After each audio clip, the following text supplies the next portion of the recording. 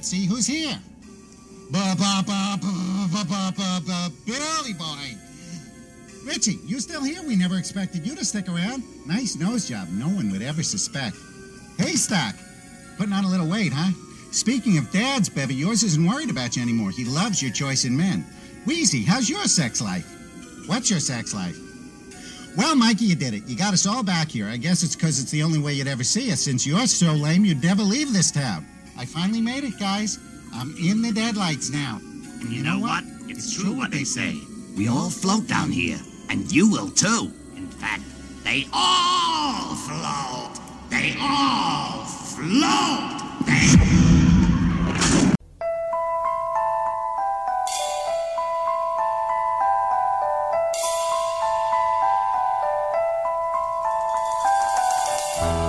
Oh, you want to play Psycho Killer? Can I be the helpless victim? Okay, let's see. No, please don't kill me, Mr. Ghostface. I want to be in the sequel. I like to dissect girls. Did you know I'm utterly insane? Look at me, Damien. It's all for you. I am the eater of worlds and of children. You know, it's Halloween. I guess everyone's entitled to one good scare. Hello, everyone, and welcome to another installment of the greatest moments in the history of forever. I'm Zach. I'm Matt. And this is episode 72, Stephen King's It, Part 2. All right. Never would have thought that I would have liked the Mothman Prophecies episode more than an It episode. But all right, yeah. Just here we are. We know that Part 1 was not our best. Oh, I mean, I blame myself, which I'm sure you do as well, but... No, yeah, I blame you. We got a little lost in the weeds, I think, a little bit. I think like one. People are just like, yeah, we get it. Zach reads and Matt's an idiot. That's the two roles that have kind of been established on the show. But I would say, in a weird way, our inability to harness the material in Part 1 just speaks to the enormity of the subject matter. In other words, it is so epic, and there's so much that we just couldn't quite figure out how to...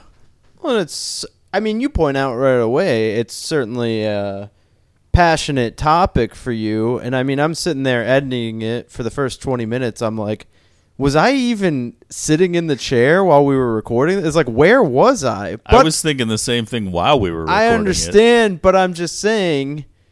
In my defense, it was hard to even get a word in edgewise. You were really on a roll there. There was a lot to get to. Yeah. So anyway, we're going to ratchet it up for this one. Yeah, the greatest October in the history of forever rolls on regardless of how shitty the episodes are. Yeah. Now, I will say Part 1 probably were a little bit more... interested in the content of than Part 2 of the miniseries, right? My favorite part's the first half. Yeah, there are some good parts in the second half, but overall the first half is much stronger because the emphasis is much more on the kids. Right. And, you know, I kind of feel this way about the novel, not that I'm going to bring it up all the time, but... and I kind of... Did you read that? And I kind of feel that way about... You know, were there certain parts more fleshed out in the book?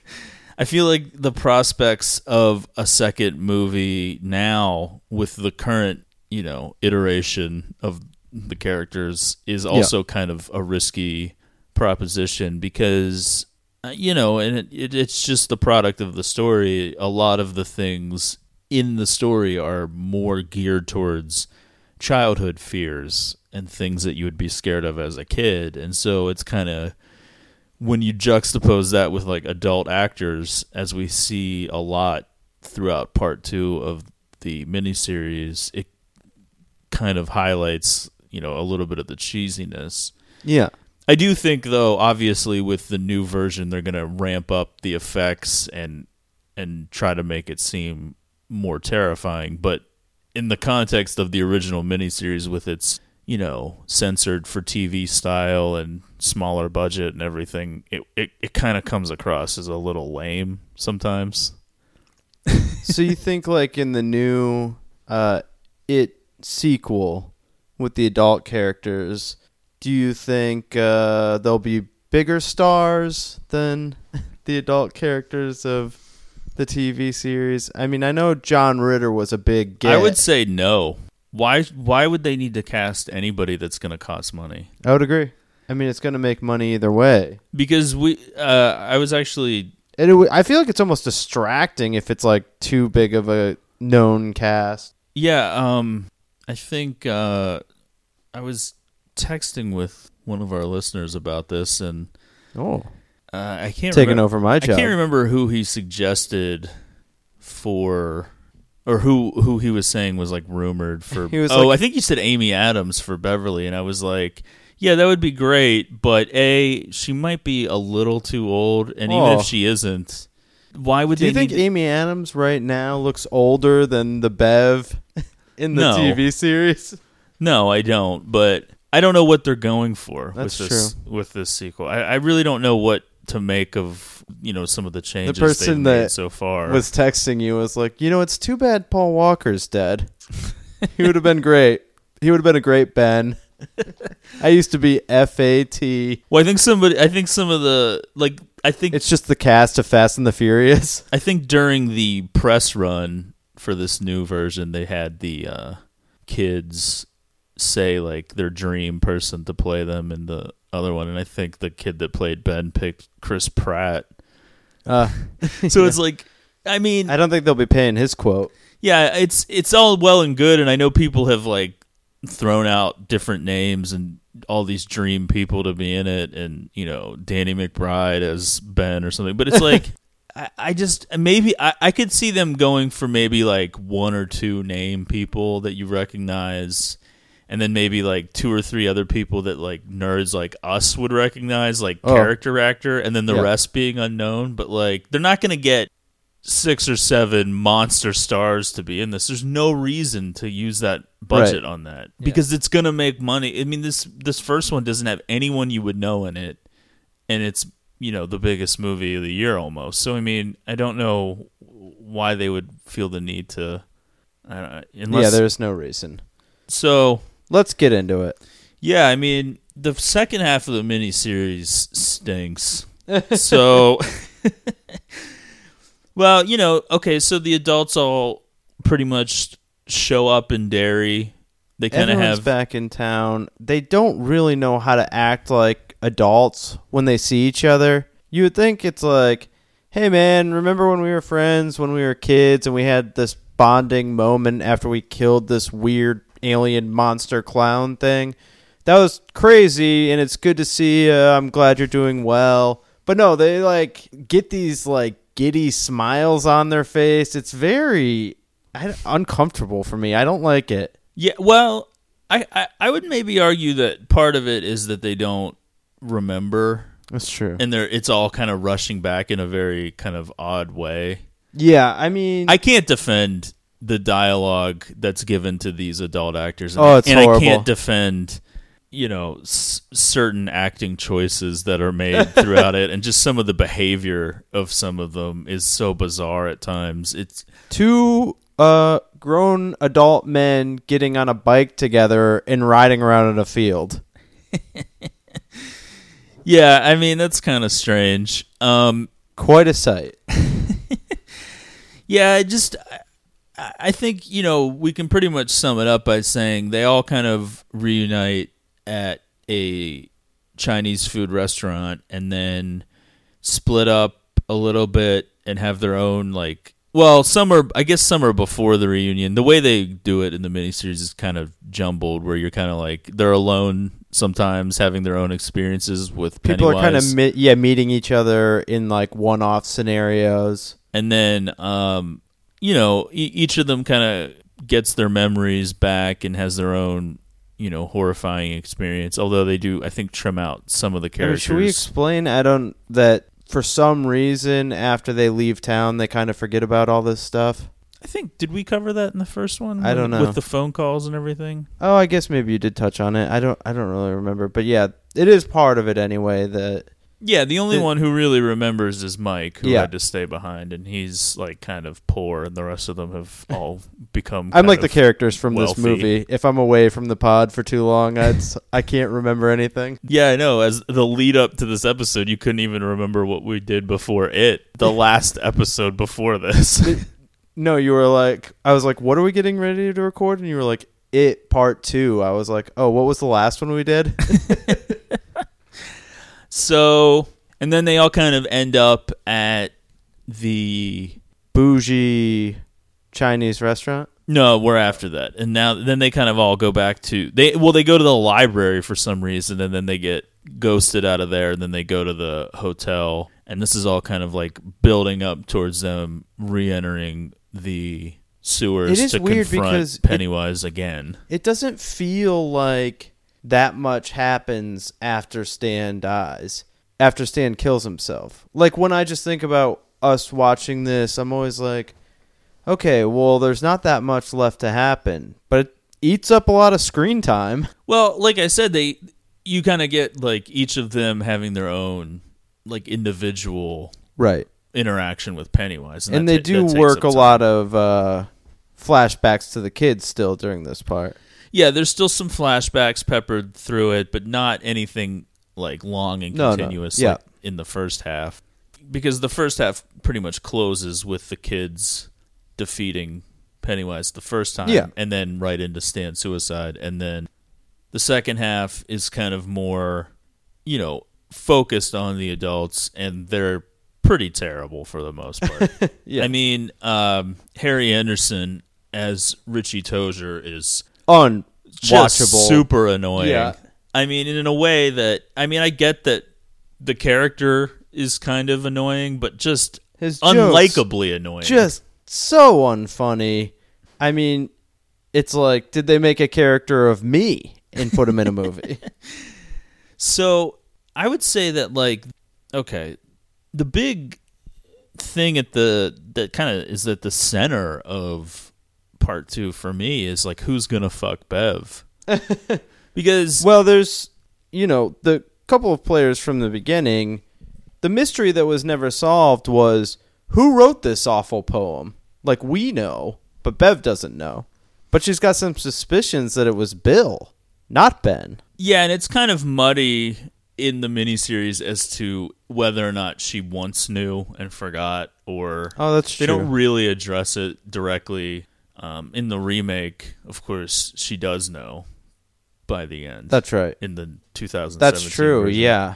I And didn't we're think going about to that. give like I would say we're going to give a more detailed Okay, review of well, the new while we're one. on the topic, though, related to this, in the remake, they do introduce this idea that her and Bill had like a little romantic connection from years ago when they were in a play together.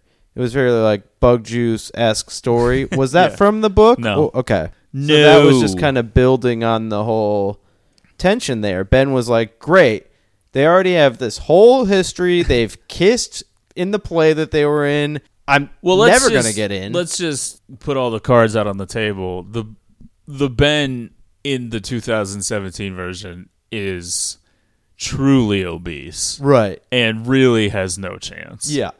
Whereas in the miniseries, he's just kind of stout, and you're like, well, I mean, he's Yeah. not like a mess, He can hide that under a hoodie. which he does. Yeah. Um, If anything, it's more embarrassing that he's wearing those jeans with the patches on them. it was the style. Yeah. So yeah, coming into 1990 now, there is some residual lingering feelings, Some hangover. of like a potential love triangle between Ben Beverly and It's... Oh, it was fucking up for a second, but it stopped.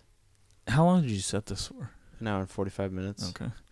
So, Beverly is kind of in love with Bill because he's like the de facto leader of their little losers club. Yeah. And Ben is, of course, carrying this secret torch for Beverly, which... Ben, not a leader.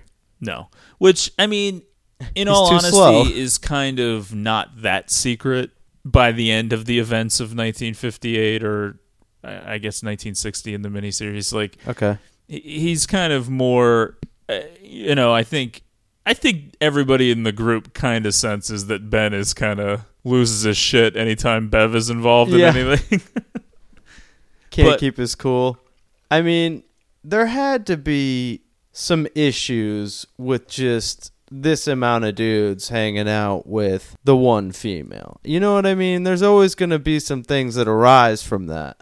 Yeah, I mean, it's a miracle that only 2 of them were in the mix. Well, maybe like a couple of them were just like, I'm just going to take myself off the list because I don't really feel... I mean, Ben is like a blubbering mess, just a mope. Well, and they were also at the age where, like... And it's like Bill's brother died. If he likes her, that's kind of like bad form to try and get involved. But Bill never really is like overtly going for it either. No. He doesn't ever... It's not like he's making a move. No, I think it's more so in the new one, in the 2017, where it's kind of... He's kind of like... They even show him like drawing her. Remember that? He's like laying in bed and there's like a drawing of her that he's made. That's a strange move. She comes over and finds it. I think that would blow your chances. Yeah, he's like sketching her nude. She's like, what is this? Yeah. Those are private. So she's like, I thought Ben was pathetic with his poetry. It's like, why are these drawings sticky? Oh, no. So it's all complicated, of course, because Bill is now married. So right. You would assume that Ben is thinking, like, well, I'm in the clear now. I can... Speaking of Bill being... all these people being forgetful, Bill doesn't even, think of Audra as soon as he's back in town. I mean, not to mention... Well, until Audra shows up, and then he's just a fucking idiot. Yeah. Pathetic. Bev also in a committed relationship. Yeah, right? Her relationship going real well. Yeah. Well, in all fairness to Bev, I think she declares to Tom that it's over. After true. He was back wrapping that on the market belt around one of his hands so that it wouldn't fall out when he was beating the shit out of her with it.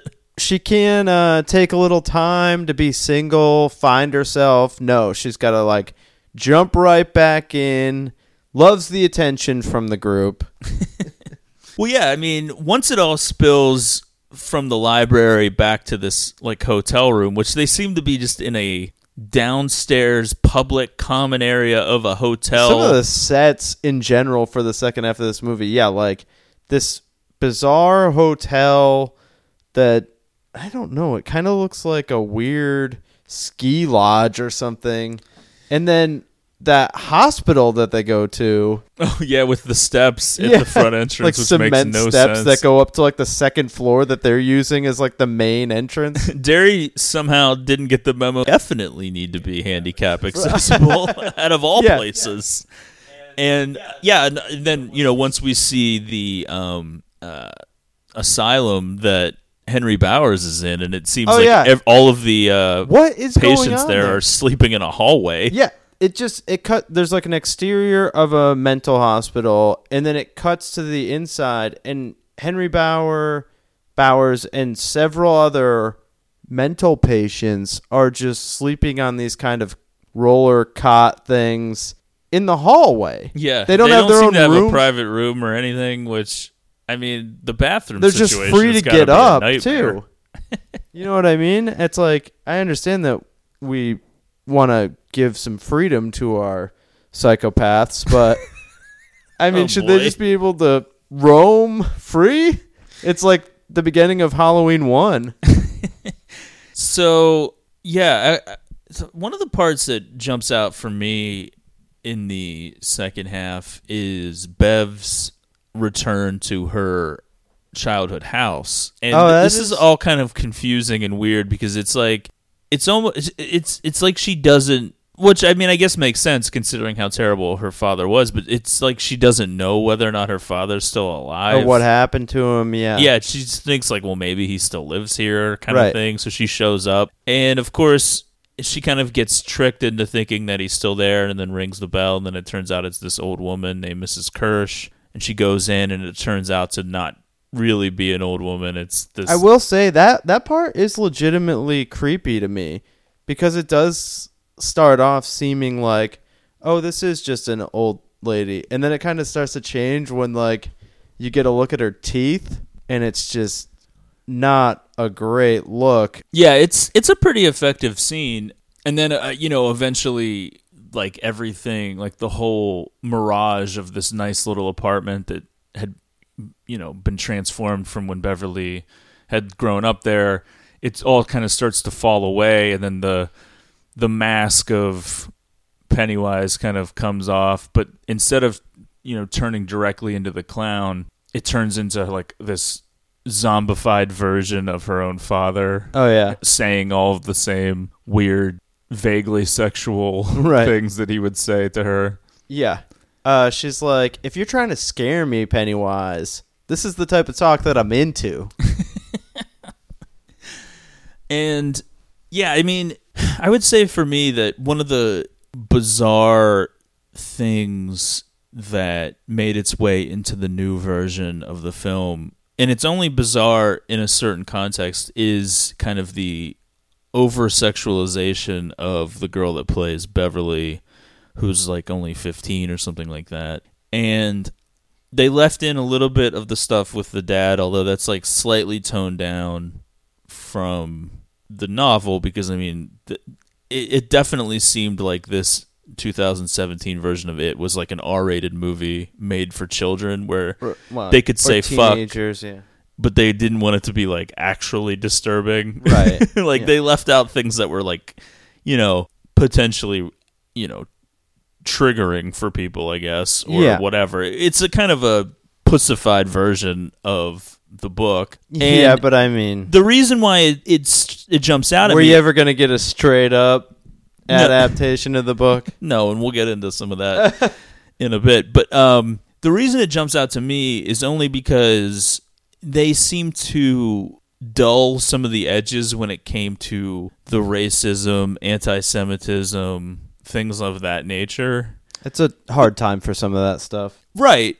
But I mean, I feel like when you're making art, you should be able to confront these ideas head on, and they just didn't seem like they wanted to address a lot of like the hatred at the center. Well, I'm sure the studio is like, that is not the attention that we want right now. Let's just make this make money. Okay, but the one thing that they do leave in is that like Bev is potentially sexually molested by her father, kind of. Well, that's not that off-putting.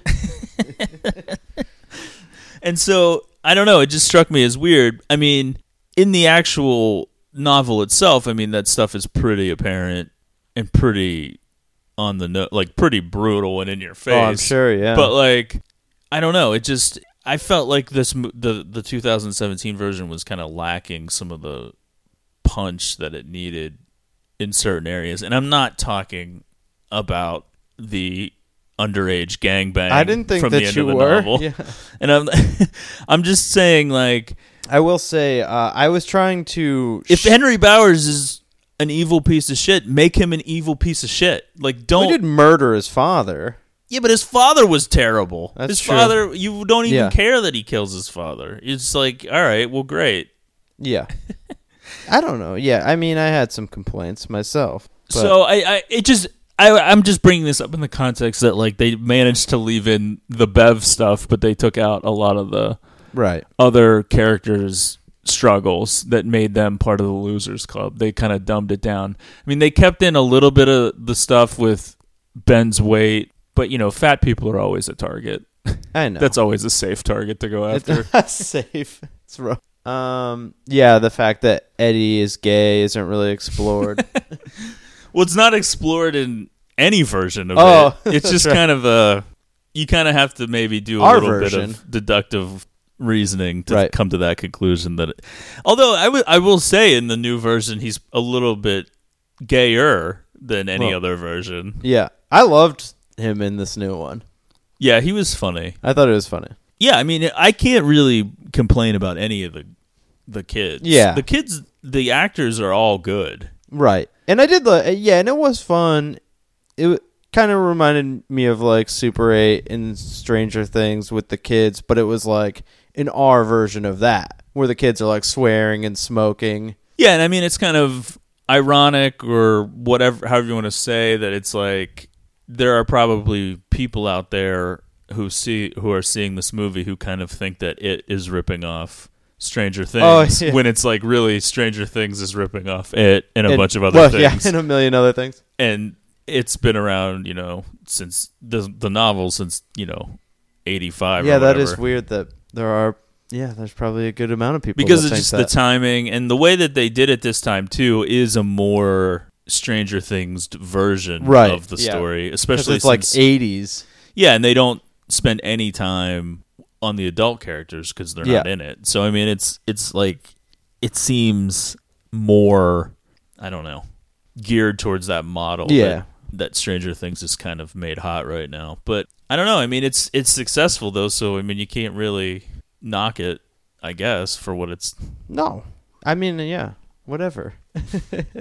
So back to 1990. Yeah, I mean, Ben is like obviously still carrying a torch. I mean, there's a lot of like touching, and at one point he's telling a story of how he got thin because obviously John Ritter now is playing just full Ben. on giving Bev a back massage. That part is so bizarre. Just rubbing he's her just shoulders, sitting on the top of a couch, and she's sitting like on the couch, and he's just rubbing her shoulders. Meanwhile, as soon as she saw Bill, while Ben was still in the room, she just walks up and like kisses him on the mouth, Now there's some of that going on with the other dudes, but the kiss for Bill seemed especially passionate. Now, is it okay if I bring up something directly from the book right now? Yeah, you can do what you want. It's your show.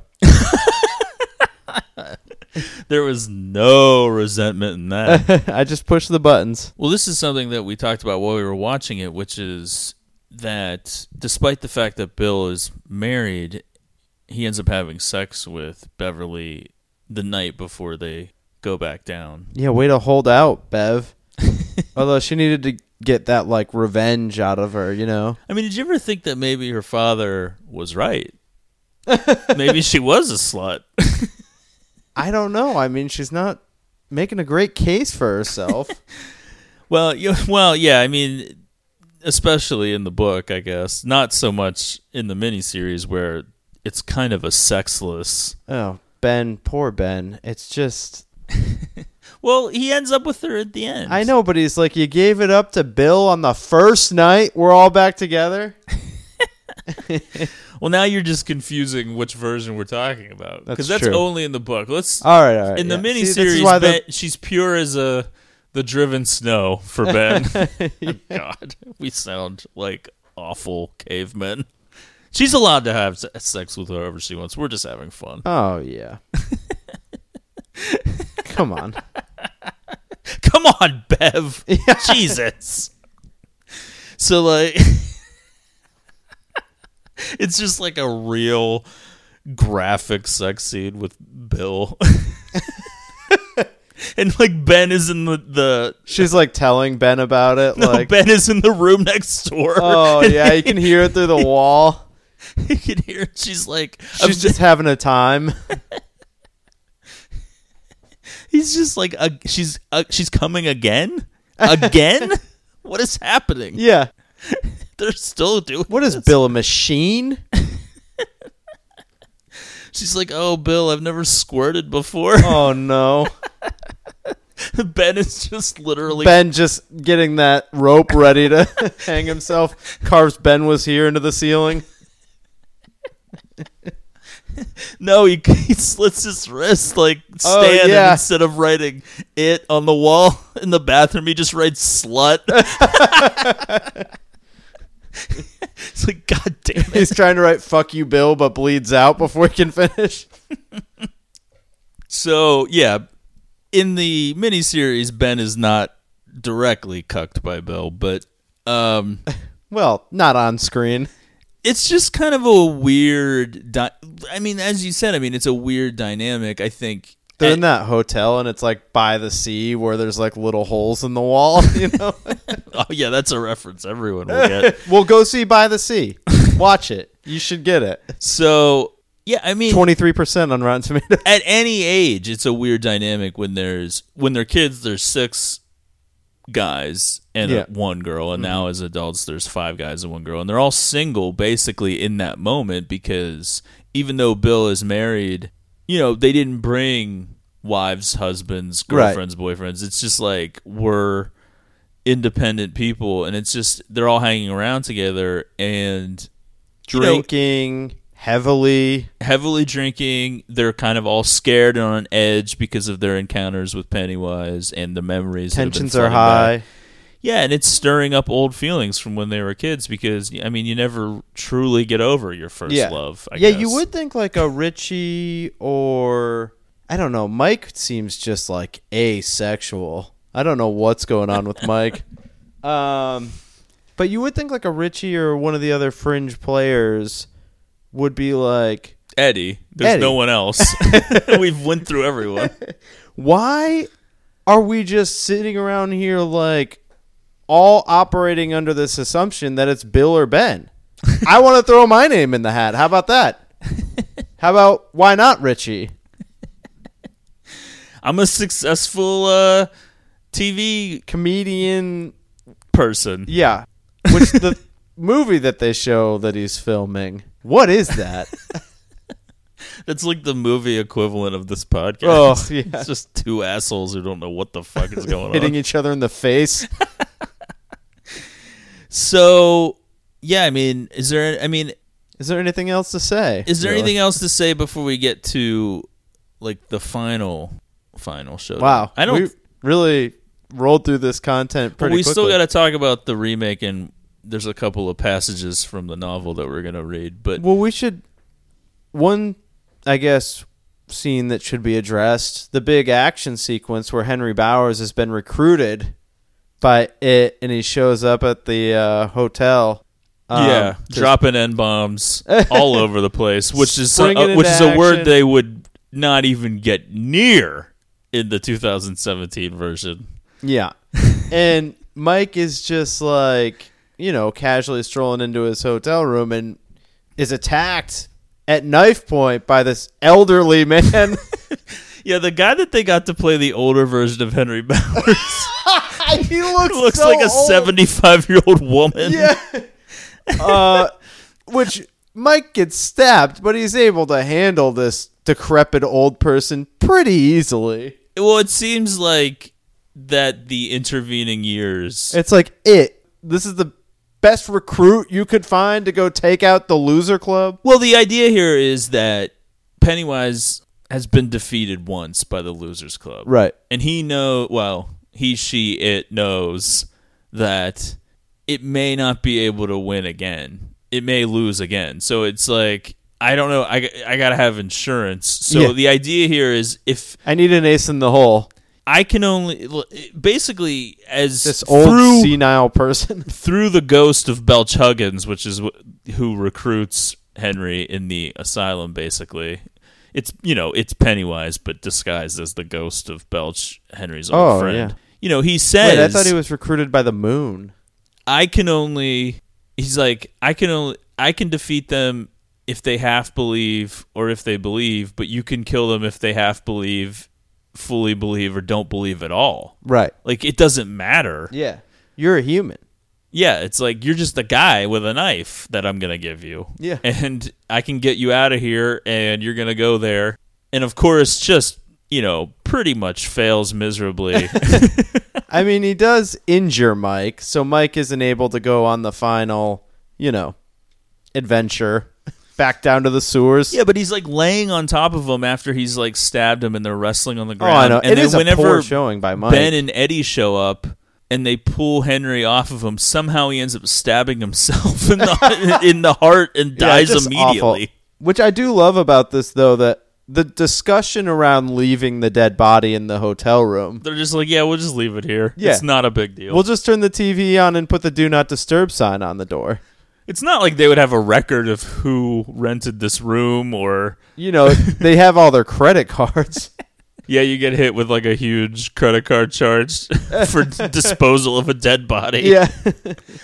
The other part, I mean, now we're like backtracking big time, but the other part, I guess, which is worth bringing up, is when they're in the library and Stan's severed head makes an appearance in the mini refrigerator and begins to basically roast each member of the Losers Club, basically outing them in a way, because to this point, you know, Bev has lied about Tom and acted like he's this great guy, and Eddie has referenced, you know, having a girlfriend, which no one was buying.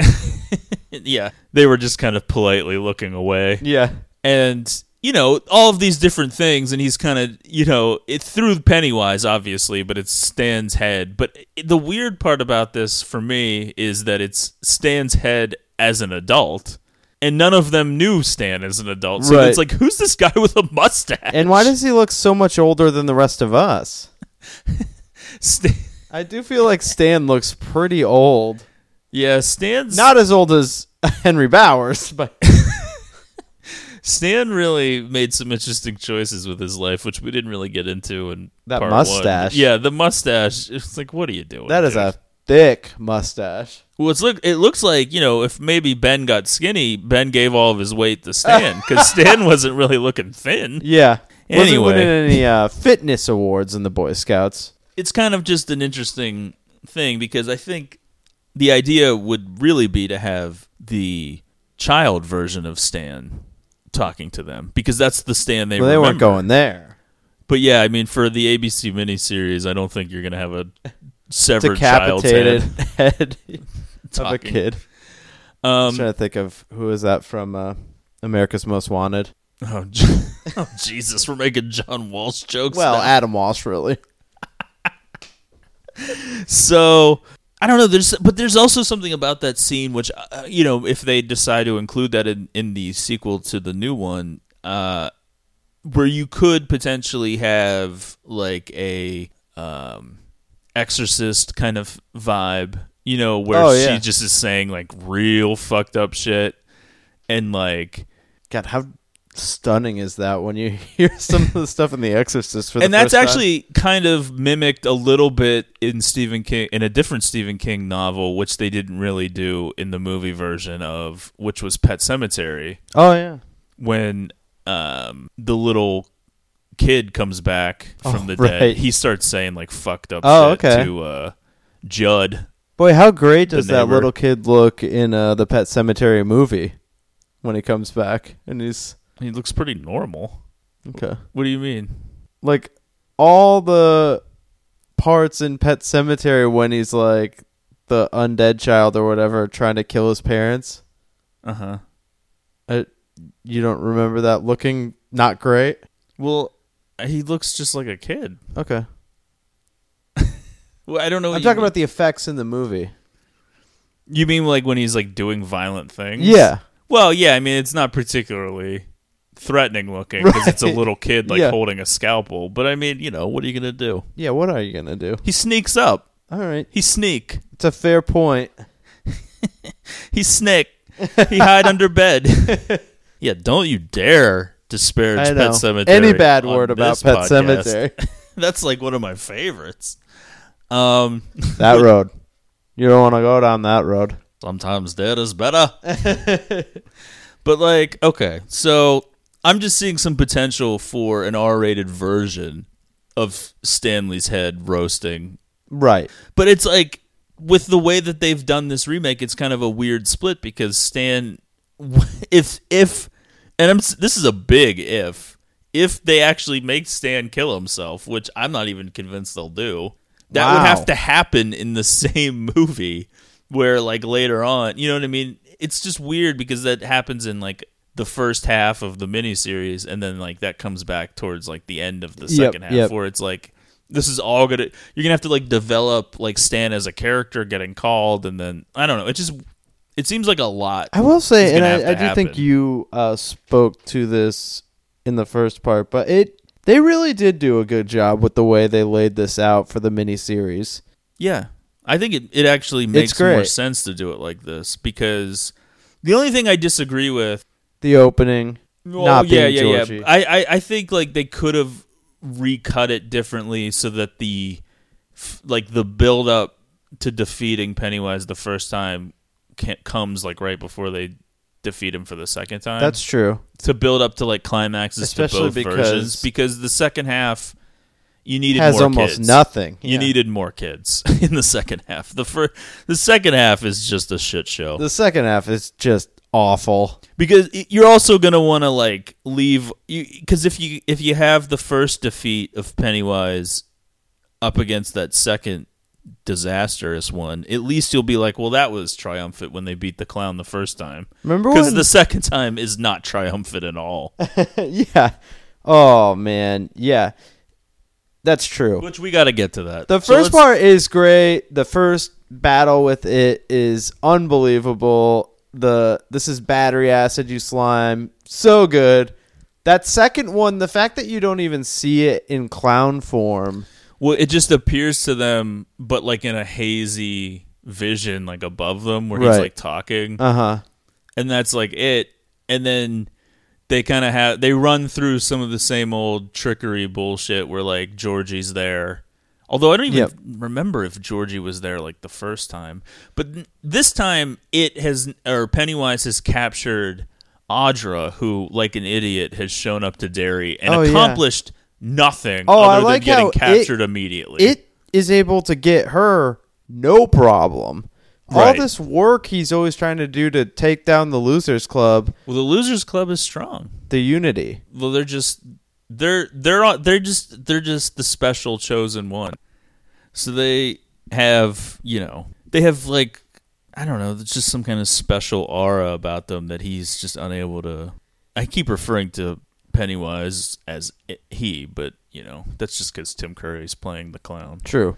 Now I will say the trap that he sets for Audra outside of Derry, right? We're kind of led to believe she's not quite to Derry. Yeah, well, is it even a real gas station? Yeah, I don't know. That's who knows. Yeah, it seems who knows like what's going on there. It's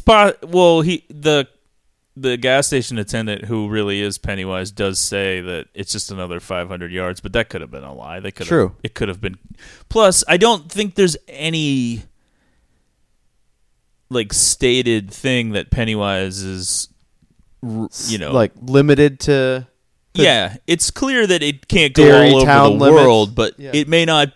Whatever its limits are may not match up exactly with that. Right. I don't know. So it's not like a zoning permit or something. So, yeah, I mean, they all head back down into the sewer the same way they went in when they were kids. They kind of enter that little area where they fought Pennywise the first time, but they know now because of what happened the last time and how Pennywise was able to come back that they're going to have to go farther into the depths underneath the city to find the true form of this monster. Because I guess there's this sense, and I don't know if they do the greatest job in getting this idea across in the miniseries, but I think you're supposed to kind of grasp that the characters all sense that there's some kind of form beyond the clown. Okay. The clown is just the form that it most often takes, and that's the one it kind of uses to get up into the city and all that stuff. But there's something behind the clown. There's some originating thing that they don't know what it is. And so they're like, we have to go destroy that. Well, there's been talk of the Deadlights. Not really sure what that really means, but... Yeah, it's just some kind of weapon that the creature has, I guess, to paralyze, like to hypnotize, whatever. Right. So they spider is the true form. Yeah. Okay.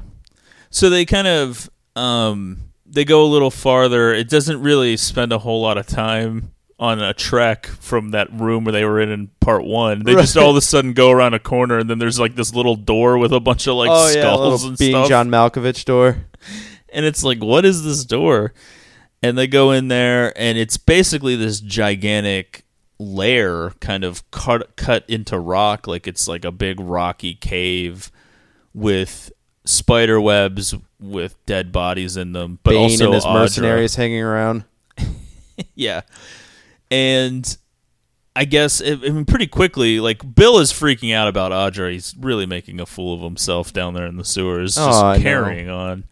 But he runs up to try to free Audra from this spider web, and then... Bill, just an awful leader, really. No patience, no they wisdom. took one look at that ponytail, and they were like, what have you been doing in these 30 years? Who do you think you are? You're going to get demoted. So... It's basically... Now, granted, when he was a kid, he would yell Hi-Ho Silver away on his bicycle like a complete fool.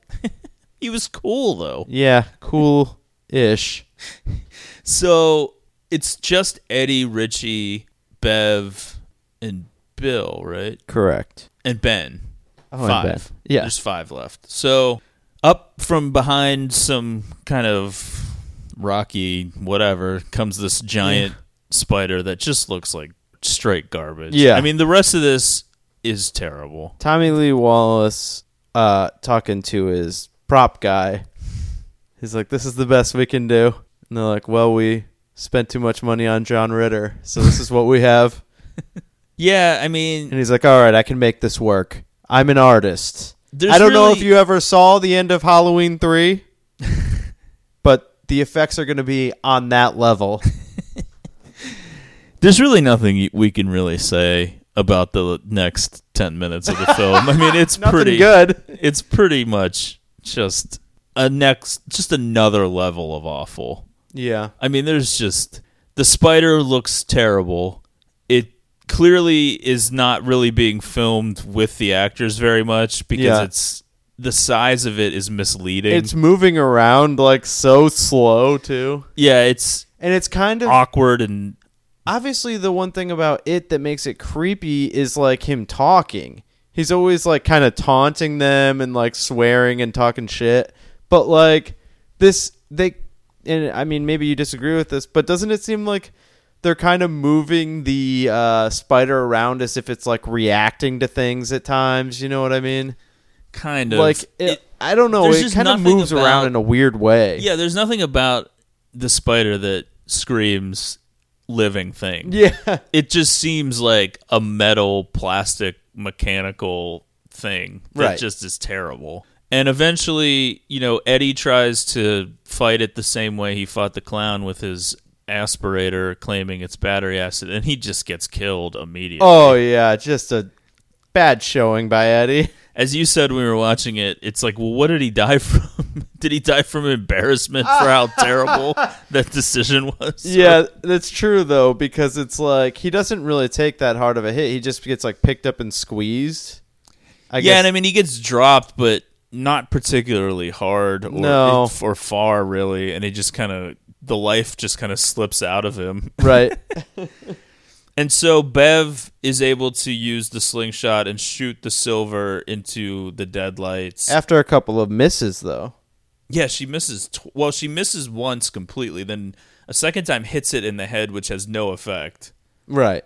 Because, like I said, there's nothing... That doesn't even help the case because it doesn't seem like flesh of a living thing. It just seems really like get a hard though. plastic exterior. Why are the old tricks not working anymore? Is it because they don't really believe? Well, once she shoots it into the deadlights, it works. I know. That head is just a big plastic nothing. Right. I understand, but they shouldn't have really been able to do damage to the clown, but they did. Well, maybe when it's in those kind of forms, it's more vulnerable. That's true. I don't know all the rules. I don't think anybody does, not even Stephen King himself. That's true. And so once she shoots the silver in, just some terrible explosions. It looks like fireworks. It looks like the background background straight out of like Flashdance or something, or just like ironworks like sparking off. It's so bad. Like from like the original Power Rangers TV series. Worse. Like, yeah. Way worse. And then the spider just starts to retreat, and they're like, fuck that, we're not letting it retreat. And so get they him. They follow him into a little lair. Yeah, like a little, like wherever I guess it sleeps for 30 years, and they knock it over. Just, at this point, just the four of them now that Eddie's passed. And they push it over to its side because I guess we're supposed to assume that it's severely weakened and injured by this silver or whatever. And they push it over and just rip its heart out and hold it up in the air. Yeah. That's, that's what happens. That's the end. Now, I will say, every time we've watched this and we get to the end, it is, like, hard to watch how bad it is. But with all the time that passes, I always look back fondly on this whole experience. Oh, yeah. I love watching it. I think regardless of, what happens with these remakes and anything, I think that this miniseries will continue to be a part of my life from time to time. It's just... That's nice. I mean, obviously you carry the nostalgia of... I've seen this so many times, starting from when I was so young, and I don't know, there's something very charming about it. And for me, and I guess we can get into... Is it the relationship between Bev and her father? Bev is like the kind of girl that I'm looking for. One that has had, the kind of... A checkered past, we'll say. One who's already familiar with the type of relationship that I'd like to have. No, but I mean, I guess this can kind of, lead into our take on our official review and take on the remake. And so I know we've kind of already been talking about the remake, but this is a final warning that we're going to... All bets are off on talking about things that happen in the remake as far as spoilers go. Right. So for me, and this is after careful consideration, because I would say that my initial impression of the remake was pretty positive at first, and so I would say that after rewatching this miniseries now for this podcast, I would say that for me the definitive version of it, as far as beyond the novel, is still the miniseries for me. I think it does a better job in a lot of ways. It doesn't have the special effects or the budget of the new movie, and it's kind of lacking the ability to go into some of that R-rated territory. But I would say that the characters more. Captures more of the essence of the novel. Yeah. And I mean, there are things about the remake that they changed that I like and that I feel like make sense and I don't have a problem with. So it's not necessarily just because they, made it set in 1989 rather than, 1958 for the kids and all that stuff. But I think if you could combine the best elements of the remake with the miniseries, that would be the best, because a lot of the things that are weak in the miniseries, the new one does well. Right. But overall, there was far too much emphasis on just trying to get jump scares and scare sequences one after another. Yeah. And I'll say this too. I mean, I don't want to hit on every single thing from the remake, but the couple things that really stood out to me that were disappointing. I love that part where they battle it as kids in the miniseries. The idea that it's this, inhaler with the quote-unquote battery acid and the silver actually, destroying him because they believe it. Kind of the magic behind that. I like that, and I enjoy it so much. But then in this new movie, their confrontation from it was much more of just physical level. You know what I mean? They're just hitting him with, a baseball bat until he dies. To go along with what you're saying, I want to read a little bit of the dedication of the novel which Stephen King dedicated to his 3 kids. And I'm not going to read the whole thing, but he says the last part of it is, "Kids, fiction is the truth inside the lie, and the truth of this fiction is simple enough. The magic exists." So think about that in relation to how they defeat Pennywise in the miniseries, right, versus how they defeat him in the remake. I think if I was going to look for one word to describe what is missing from the remake, I would say magic. Yeah. And it's not cheesy, stupid magic. It's more the power of belief. And so using the silver to defeat the monster is what they believe, because that's what they've learned from like movies and stuff, and like the whole traditional werewolf stuff.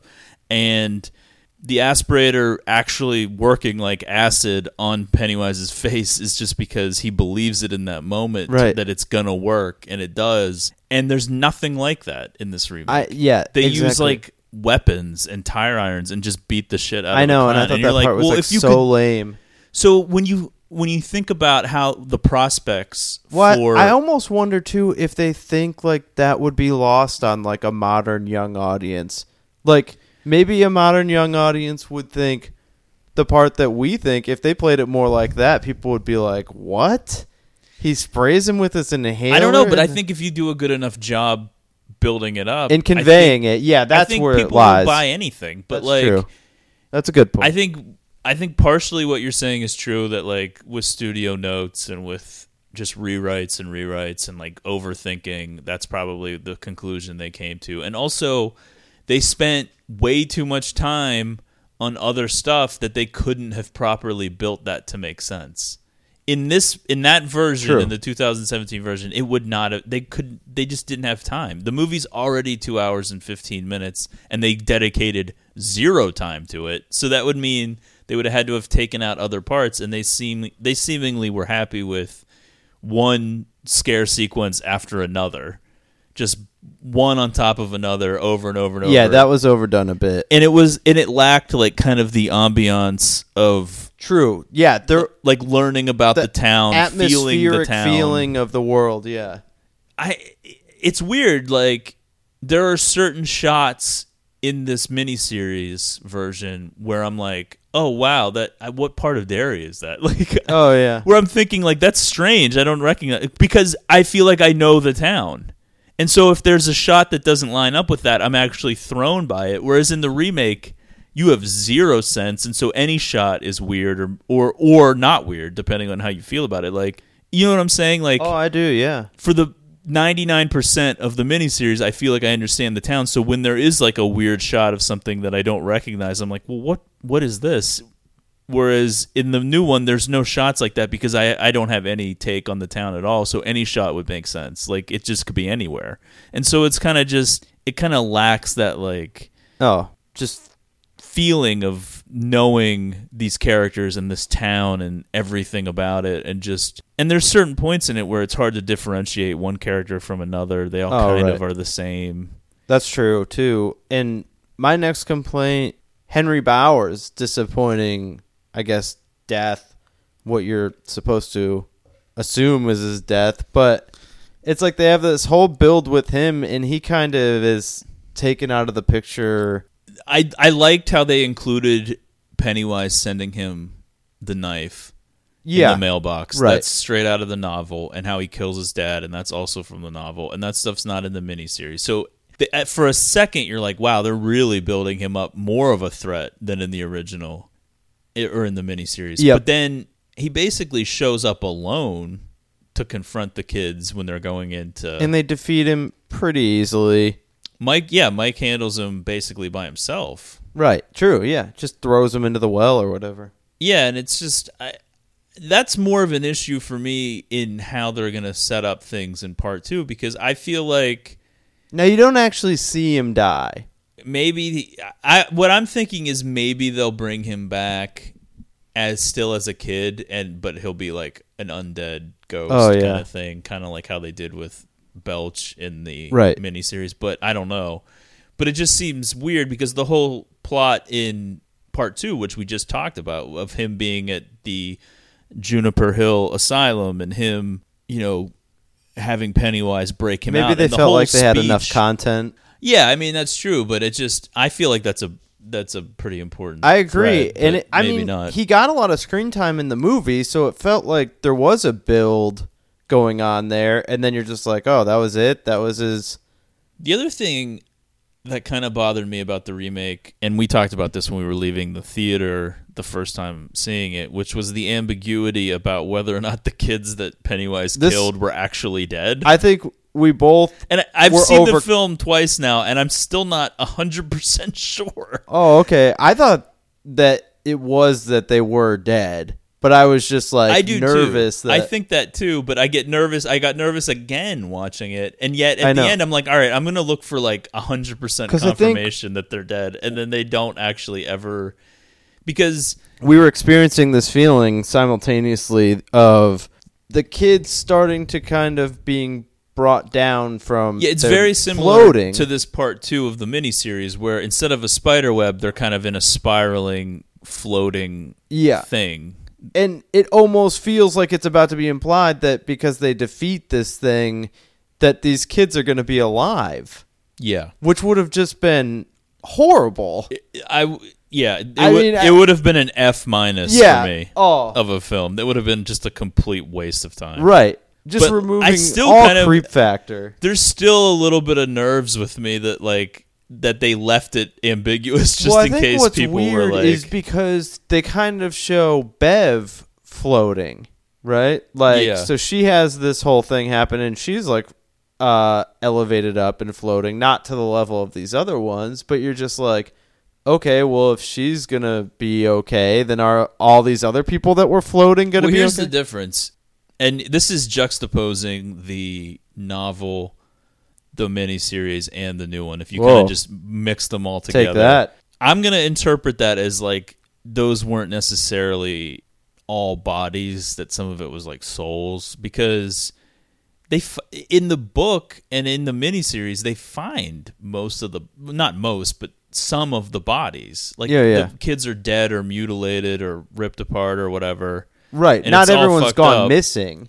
Like George in the new movie, he goes into the sewer and they can't find his body, and that's actually kind of like a plot point. Oh yeah.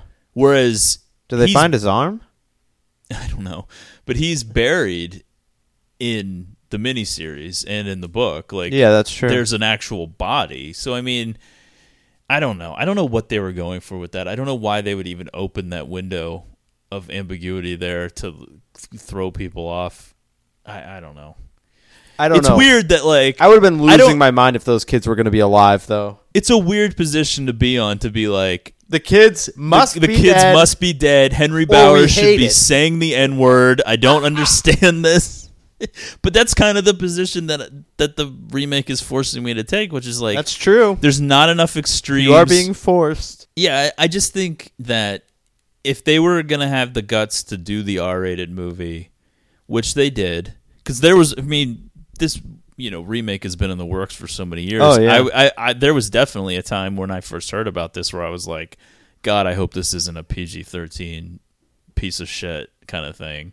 So they went for the R, and then I just think if you're going to do that, then why not, go full tilt? I don't know. Without getting into too much detail, I would have been, and not for, reasons that we've talked about before, but I would have been interested in seeing the Cary Fukunaga. I would be interested in seeing it for reasons that we've been over before. I think that's an interesting film to make. Yeah, I mean, I think that would have sparked some debate for sure. Certainly some controversy. Yeah, I mean, okay, so in the novel and in Cary Fukunaga's original script, he was including some... His version, I would have to imagine, would have been at least 3 films. I mean, I think the original plan was always 2, but I can't imagine how he was going to get all of this stuff into just 2, unless a lot of what we saw in this version that actually came out wouldn't have been in it. I don't know, but there's a scene in the novel that he wanted to include, which was like Bev goes down to the dump,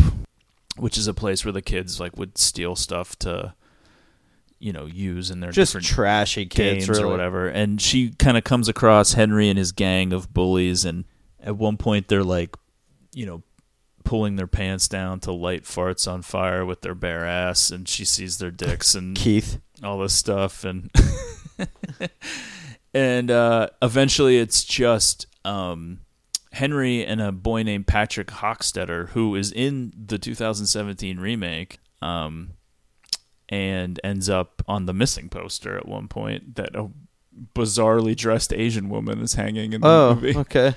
He's the bully that goes into that the sewer tube, at one point, and then the dead kids are there. Right. And then the clown. I don't know why they decided to call him Patrick Hockstetter versus any of the other bullies' names that get used. There is a fat kid bully that burps a lot that I guess you're supposed to take as Belch. But anyway, they kind of turned Belch into like a redneck hick-looking character. He's got like a John Deere hat kind of thing or something. I don't know. Anyway, so Henry and Patrick end up like with their pants off, like jerking each other off or blowing each other or something. And Bev is kind of hiding and watching this, and she's like both kind of amused by this, but also frightened because I think she understands that if she were to be caught seeing them do this, they would probably kill her out of, fear. Yeah. Some interesting childhoods in Derry. Yeah. So we talked a little bit about the scene in which Bev goes to her childhood home as an adult, and she encounters Pennywise disguised as Mrs. Kirsch. Oh, yeah. And who then becomes her father, and it's kind of this horrible scene. Well, as I mentioned in part 1, I've been listening to the audiobook read by Steven Weber. Oh, and from Wings. Which should always be pointed out. I just made it to that part today, of all days, and was he doing an affected old lady voice? Oh, he does voices. They're not too dramatic, like they're not so insane where it takes you out of it. But he does change his voice a little bit. He's actually really good at doing it. I'd like to hear other books read by him, if I'm being honest. But the Steven Weber collection. I think I read you this part before. That's right. Zach just reads to me. Well, once I read this paragraph, I think. Oh, yeah. So, I mean, if you're easily offended, shut it off. This is like straight from the novel. I wanted to just give everyone a little taste of the source material, though, for this. And why the miniseries and the new movie just aren't dark enough for Zach. So once the clown morphs into her father, she turned, swirls of red hair floating around her face, to see her father staggering toward her down the hallway, wearing the witch's black dress and skull cameo. Her father's face hung with doughy, running flesh, his eyes as black as obsidian, his hands clenching and unclenching, his mouth grinning with soupy fervor. I beat you because I wanted to fuck you, Bevy. That's all I wanted to do. I wanted to fuck you. I wanted to eat you. I wanted to eat your pussy. I wanted to suck your clit up between my teeth. Yum, yum, Bevy. Ooh, yummy in my tummy. I wanted to put you in the cage and get the oven hot and feel your cunt, your plump cunt. And when it was plump enough to eat. This book is dedicated to his kids?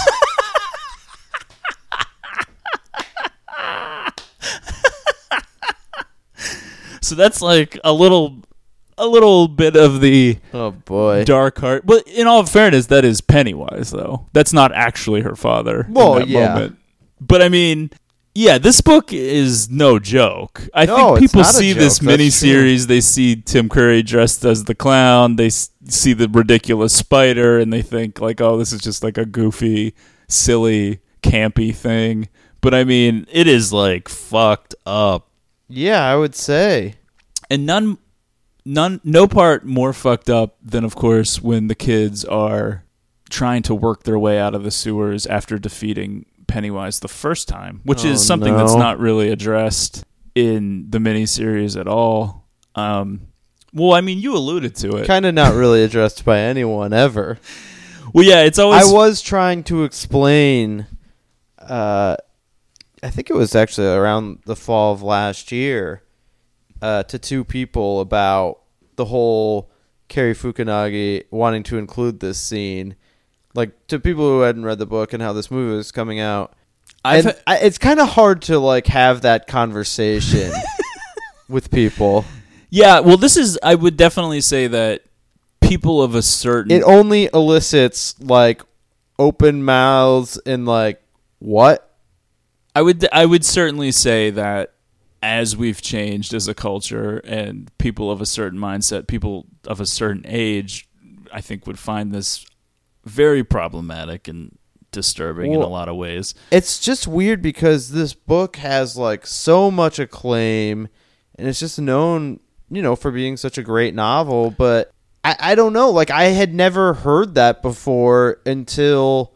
I remember in high school experiences where I don't even want to get into like who was telling who because the relationships are so bizarre to even try to explain.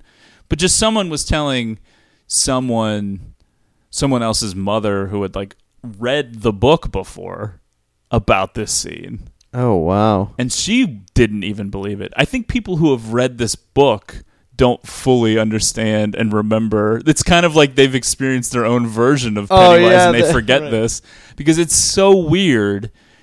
And I've even listened... Kind of just a brave choice. I've listened to... Well, there was a lot of cocaine going on. Yeah. I think there was... I've listened to Stephen King's centric podcasts where they break this whole novel down over multiple episodes, like 5-6 episodes. And when they get to this, they spend so much time talking about how unsettling and terrible it is. And they don't like it. And it's just weird. So no one can really... I mean, I wish I meant to get... I think Stephen King on a message board on his own website addressed this fairly recently, not within the last year, but within probably the last 5 or 10 years, talked about this scene specifically and people's reactions. I'm glad we're at the point in our lives where 10 years ago is recent. I don't know if 10, well, whatever. I probably was within the last 3 to 5 years, but I can't remember what it was. And I wish I had that statement in front of me because I'd like to include that as part of the discussion. But do you know how much time we have left? No. Okay. But I think we're still good. Okay. So they're in the well, or they're in the sewer. They can't get out, and they don't know what to do. And things have kind of gone awry because they've defeated Pennywise, but now they're lost. And this is when they're kids in the summer of 1958. I have an idea, Beverly said quietly. In the dark, Bill heard a sound he could not immediately place, a whispery little sound, but not scary. Then there was a more easily placed sound. A zipper. What? He thought, and then he realized what. She was undressing. For some reason, Beverly was undressing. What are you doing? Richie asked. His shocked voice cracked on the last word. I know something, Beverly said in the dark, and to Bill her voice sounded older. I know because my father told me. I know how to bring us back together, and if we're not together, we'll never get out. What? Ben asked, sounding bewildered and terrified. What are you talking about? Something that will bring us together forever. Something that will... No, Beverly, Bill said suddenly, understanding everything. And that will show that I love you all, Beverly said. That you're all my friends. What she... Mike began. Calmly, Beverly cut across his words. Who's first, she asked. This goes on. Well, then it cuts back into, like, 1985. This is like Steven Weber-esque, by the way. No, I decided to, like, really limit the stuttering there. I started it, and then I was like, I shouldn't even attempt a stuttering voice. Eddie comes to her first because he is the most frightened. He comes to her not as her friend of that summer or as her brief lover now, but the way he would have come to his mother only 3 or 4 years ago to be comforted. He doesn't draw back from her smooth nakedness, and at first she doubts if he even feels it. He is trembling, and although she holds him, the darkness is so perfect that even this close she cannot see him. Except for the rough cast, he might as well be a phantom. What do you want? He asks her. You have to put your thing in me, she says. All right, we don't need to read this on. Yeah, please. It goes on from there. And she basically fucks each of them one at a time. Does it go on in detail for each person? No, can I even say? She orgasms at least twice, but it describes it a little bit. Oh, no. I can't do this. I can't handle it. Yeah, so obviously, I think with the new 2017 remake, this scene didn't quite go there. No, but this, which is funny because we were talking about the Fukunaga script, which rumored to have included this. Oh yeah, rumored. That's the story. I still don't necessarily know if that's 100% confirmed. Although I have read it multiple places that it was, but I've never seen it like some official story But the big- citing a source that, you know, like actually saying that the was rumor included. around it was that he refused to stay on as director because the studio wouldn't let him include that scene. I think, well, as a bigger part of they weren't down with his entire right idea, like his whole vision, but that would probably be like a big a part piece of it. Yeah.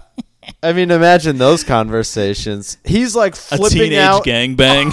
He's flipping out in like some room full of like loaded Hollywood execs and like fighting to keep this scene, and they're like, "What are you talking about?"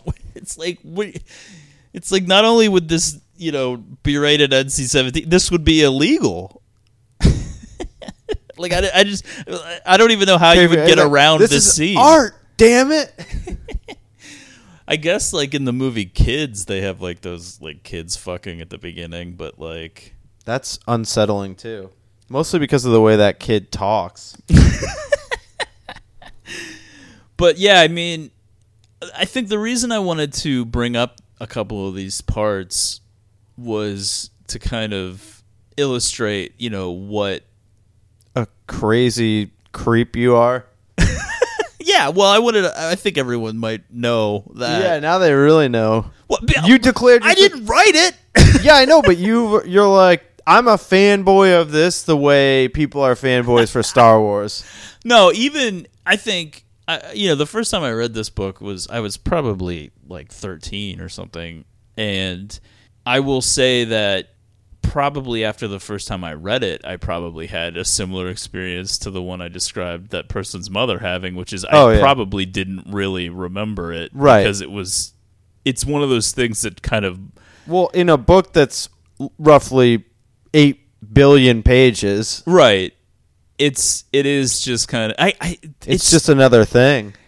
It is kind of bizarre that that Stephen King's editor wasn't like, Steve, hey buddy, can we maybe not have that in there? Everything's great. True, yeah. I'm even okay with the bullies blowing each other because boys will be boys, you know. Yeah, but I mean, like, come on, who hasn't dabbled? You know, a 12-year-old girl taking six guys in a sewer. I don't know if we need to have that in there. It feels like we open ourselves up to some criticism and some weird looks. But I mean, I don't think putting all the cards out on the table, I don't think that Stephen King regrets it based on whatever his statement was. I mean, he was basically like, in a book where lots of children are murdered, people find the sexual thing to get upset about and whatnot. And, you know, he doesn't see, he said, I think it was along the lines of, he doesn't really see it as like a sexual thing, that it was more about like love and friendship and this connection that they needed to have, or something. I don't know. It was some ridiculous statement that, of course, you know, doesn't make sense. But I think, like, you know, under the umbrella of fiction, you can kind of, you know, mess around with things that are.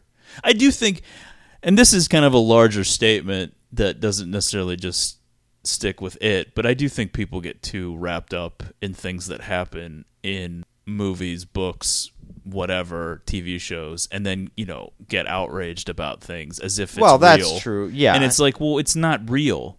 Whatever is happening isn't you, or this person doesn't represent all women, or this person doesn't represent all whatever. This is just a character in a thing that's acting in a certain way. I don't know. People get like really fired up about stuff. I certainly agree with that.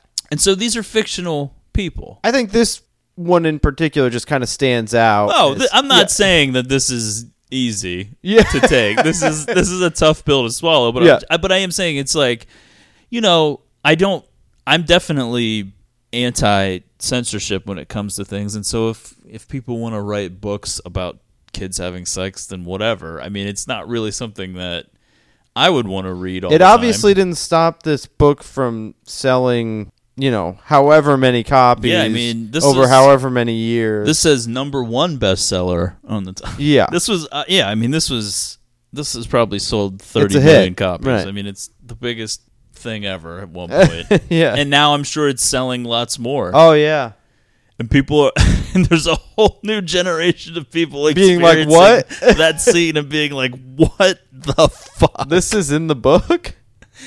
They're like, "I don't remember that part from the movie." We should probably wrap it up, huh? I mean, yeah. So this has been our kickoff for the greatest October in the history of forever. Over these 2 parts, I feel like you got a little bit of everything. Little of everything we have to offer. Boring analysis. Well, not even analysis, recap. Bad jokes. Just disturbing readings. Yeah, but what about the one with her dad talking about... No, I mean, that was good, obviously. Yeah, notice how we buried the readings way down in part 2 towards the end. Yeah. We really wanted Hoping we lost some people. Yeah, I'd be surprised if people could even make it through part 1. Yeah, me too, yeah. people see that the part 2 is coming and they're like, really? They're going through with this? Part 2? Yeah, well. Alright, so, yeah. So stay tuned for more of The Greatest October. Follow us on Twitter @GreatestPod. And we'll get back to those listener requests after we're done doing this bullshit. And thanks for listening. Anything else, Matt? Nope. All right, we'll see you next time.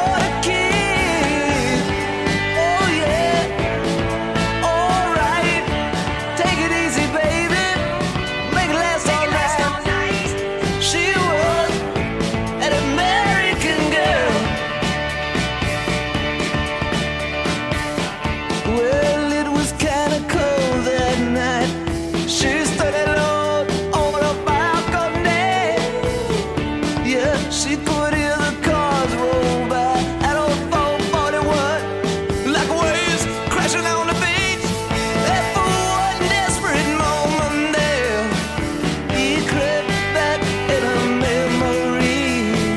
God, it's so painful, something that is so close, but still so far out of reach. Oh yeah, alright, take it easy, baby, make it last all night. She was an American girl.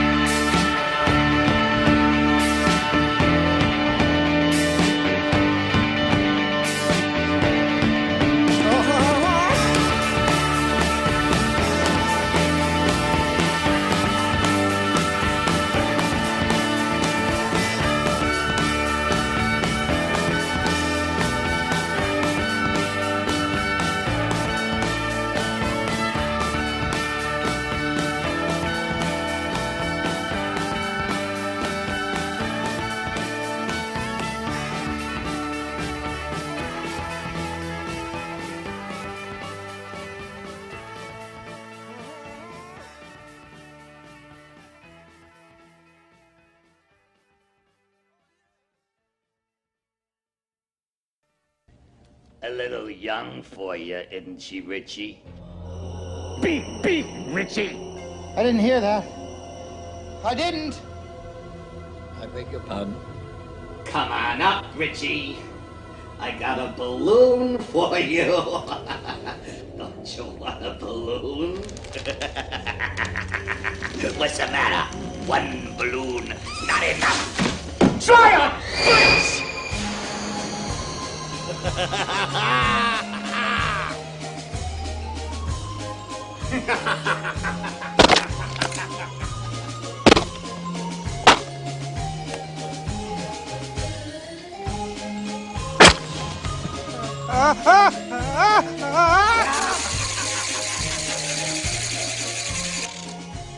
Is everything all right?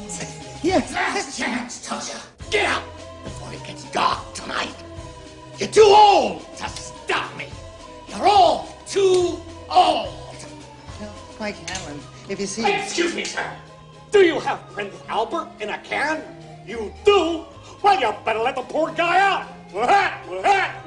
Tell Mike Hanlon that I had to go, that I had to get cleaned up. Tell him. Tell him. Tell him I'll see him tonight. Get out! Last chance, Doja. Get out! Get out! Excuse me, ma'am. Is your refrigerator running? It is. Well, you better catch it before it runs away.